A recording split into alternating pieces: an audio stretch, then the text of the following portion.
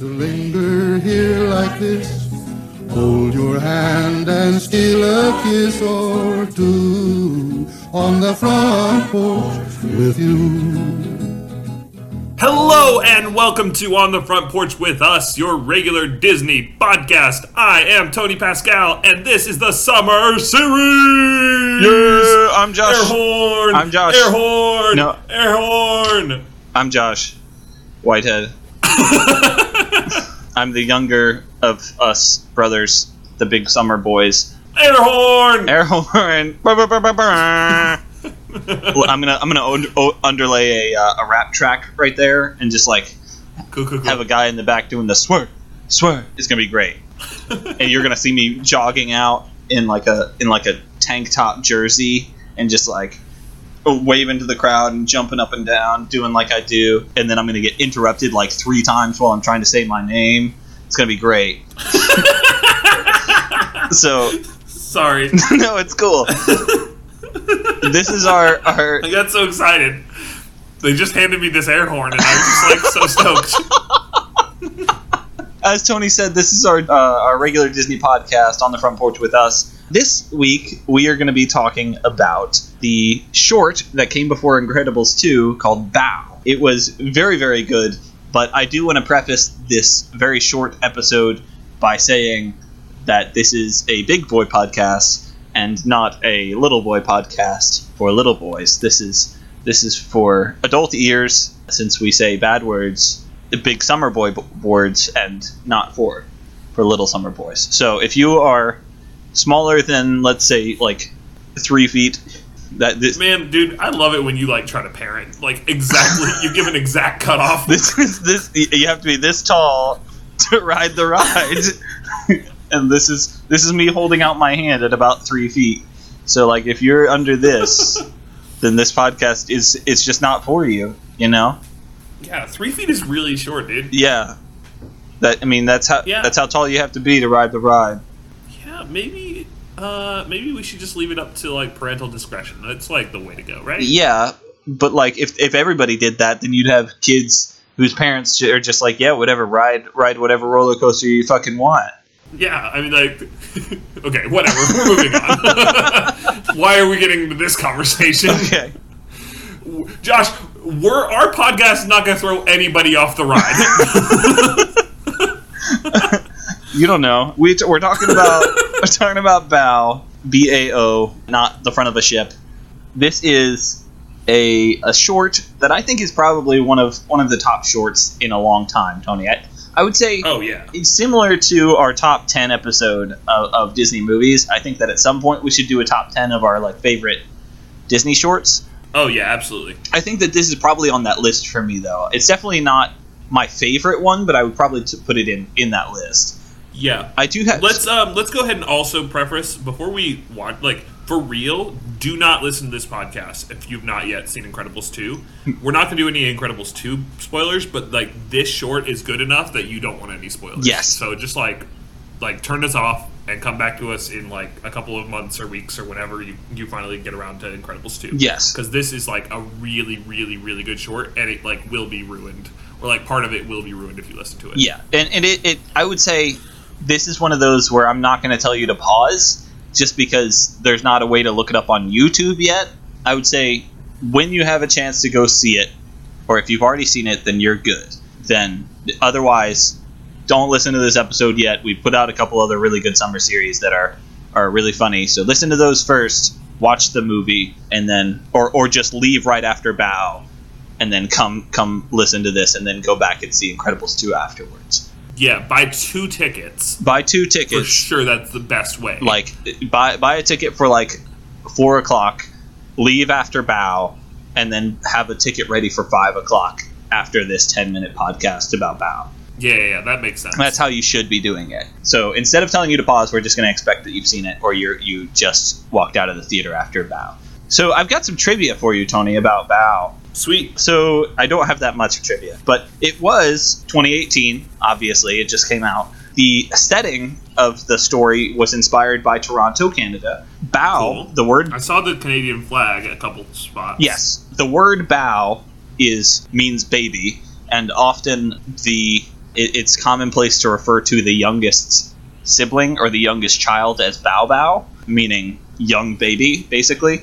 And then the last thing that I have is that it was the first Pixar short to be directed by a woman, and her name is Domi Shi. I saw that. That's so great. Yeah, really cool, right? I think that, and it's a great one. So like that's awesome. I want to like start us off, Josh, by like addressing. There's like a lot of weird controversy around this thing. Why?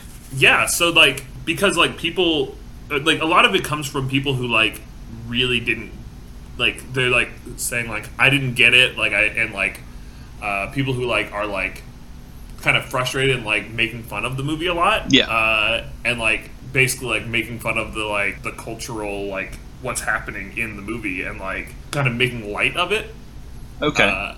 And I like for sure did not get that impression when I watched it. So I got to see Incredibles 2 about a week before it came out. Yeah. And like the people who I watched it with, like that was not the interaction. So like there's all these like stories online about people like laughing and making fun during the like short. That was not the like impression that I got. No. Like, when I was watching it. I don't know if that's how you got like what happened in your viewing. No. But like for me, like people were like shocked at the like moment of shock, which we'll get to. But like they were like really impressed. People were crying and like outwardly like being emotional during the like the emotional scene at the end. Yeah, and I agree that it does have funny moments. Don't get me wrong, there are funny moments. Oh in yeah, the story. it should be funny. But I agree that especially when it came to the beginning, I could see why people would. The things I've seen have said things like, I don't like the drawing style. I don't like that everybody's so short or their faces are elongated in the way that they are, or they're like smushed faces, and it's supposed to be representing a style of Chinese animation. That's it. That's what it's going for. It's a very particular style of Chinese animation. And so when we are looking at this from our perspective, from a critical perspective, I think that that's a good way of doing it. I think that brings more of a cultural truth to the story. And so right at the beginning, we know that this is an Asian family, right? We can get that right off the bat, that she's making dumplings and she is looking out the window and sort of like sighs. She's sad about something. Yeah. And the husband sort of throws down all of his dumplings and leaves for work, I guess. Yeah. And sort of the timing is odd in this movie because it's all from her perspective. And I think that by the end of the day, at the end of the short, it's been one full day, I think. Yeah, that's my understanding as well. Yeah, and so basically this story is about one of her dumplings comes to life. It's a baby, and it's adorable, and it's crying, and we see it growing up, and it's amazing. There's a lot of really funny scenes with it growing up, but ultimately what we see is that she keeps feeding it. She's feeding it like cabbage or rolls or whatever.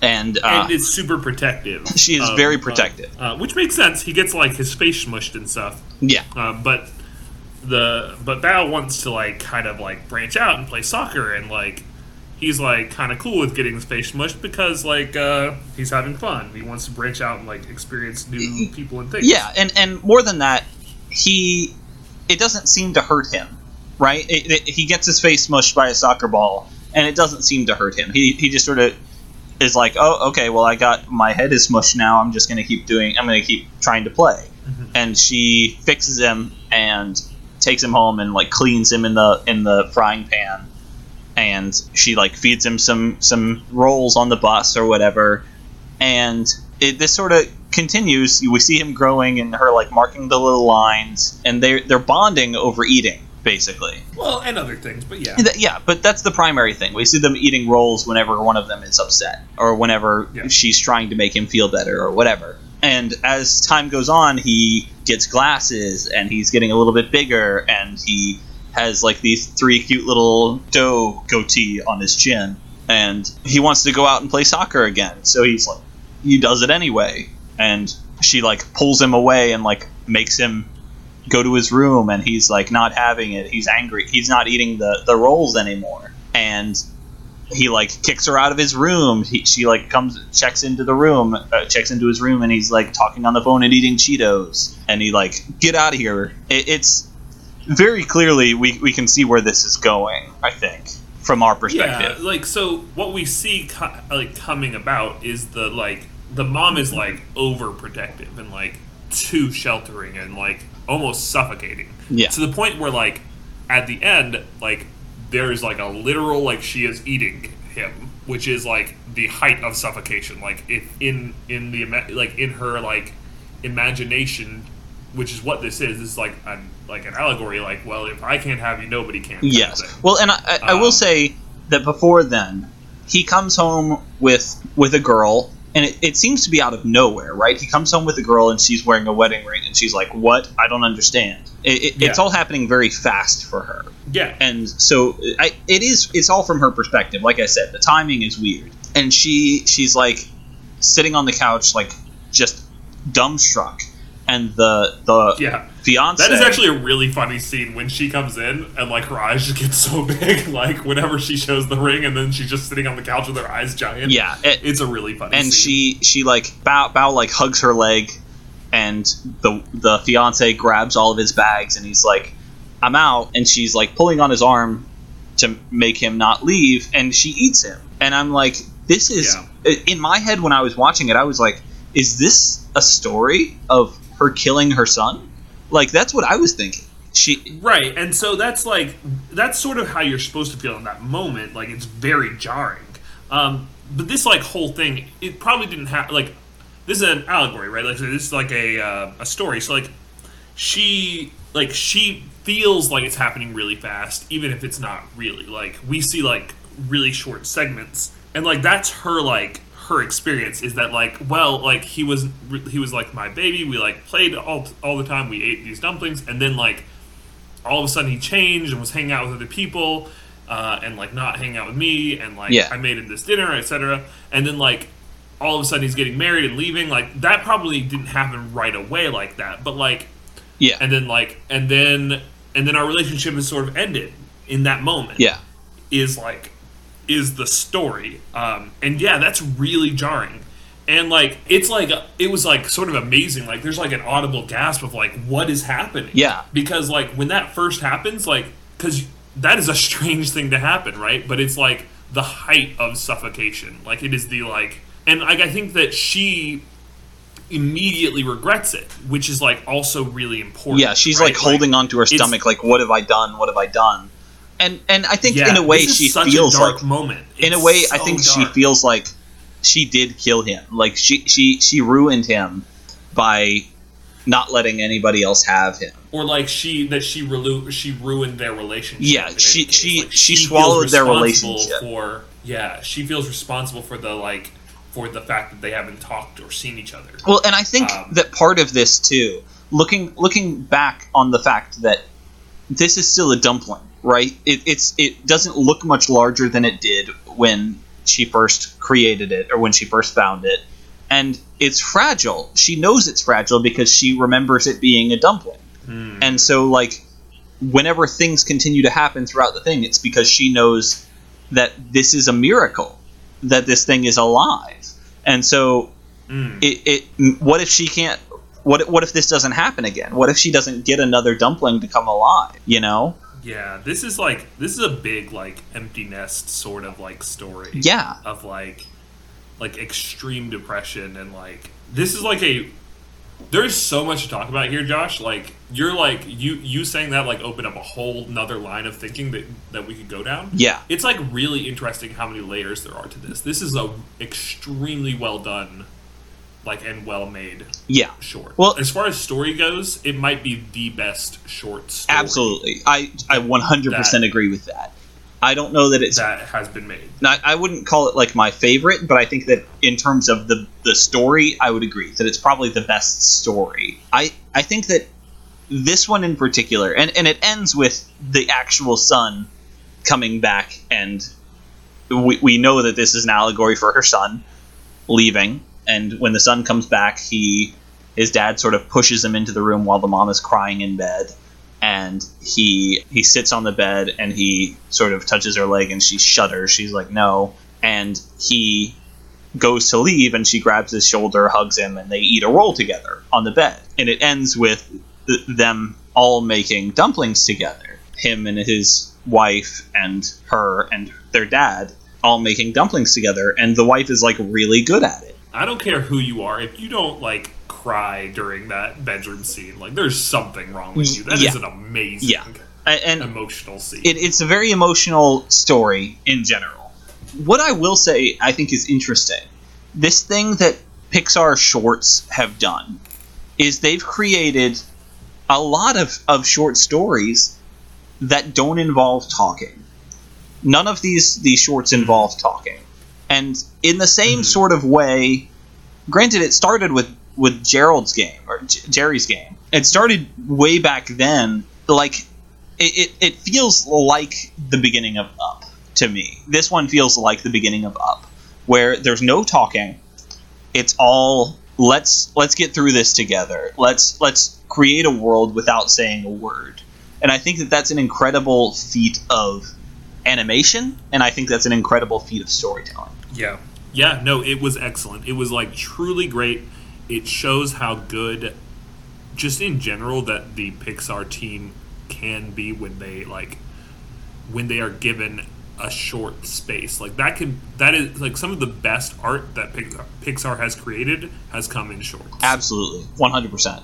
I hope that you guys enjoyed this episode. It was a little bit more serious, but this was a very serious short, I think. So I think it makes sense for it to be serious. It was also super fun. Like, it is a fun one, too, and it is surprising, which, Yeah, and I recommend it. If you haven't seen it and you listen to this, then you just missed out on seeing a really, really great short, and I recommend that you go see it. If you've already seen it and you just liked us talking about it, then let us know on Facebook, Twitter, and Instagram. You can find us there at Front Porch Disney. You can find me at Front Porch Josh. Yeah, you can find me at Front Porch Tony, and this is actually one that we want to hear more about. Like I said, there's like 1,000 avenues that we haven't gone down with this. Yes. So if you have like other things that you want to talk about, there's a ton here that we can talk about. We always want you to talk to us, especially with season 3 coming out here in a little while. We definitely want to hear you guys' feedback about movies that we've done, movies that you'd like us to do. But especially with this one, make sure you use the hashtag Front Porch Talks so that we can see it when you post. And we'll talk about it more. We definitely want to hear what you have to say. There's a lot to this short, and we would love to get your feedback and some of your thoughts. With that in mind, you can also find us on iTunes. Please rate, review, and subscribe. That really helps us to grow. Also, tell a friend. Tell them, we've got season 3 coming out here in a little bit, and they should hop on board, even if it's for one of these short summer episodes, maybe as a starting point. Otherwise, we will see you then. We're going to be doing that. We're going to be coming back out in about a month or so with all new episodes for season 3, and we are very excited. And with that, Tony, why don't you sing us out? Man, what am I going to sing? I don't know. A whole new world. That's all it? I got, man. Okay. Bye! Bye! I love to linger here like this. Hold your hand and steal a kiss or two on the front porch with you. All I want. Hey, this is Adam Nutter. And this is Greg Trout. Come check out our podcast, Nerds with Words. Adam and I talk about pop culture, comedy, comic books, movies, conspiracies. We're both comedians, and we might make you laugh. Every week, we welcome a guest from the entire spectrum of pop culture and science and comedy. You can follow us on Twitter at Nerds with Words 1.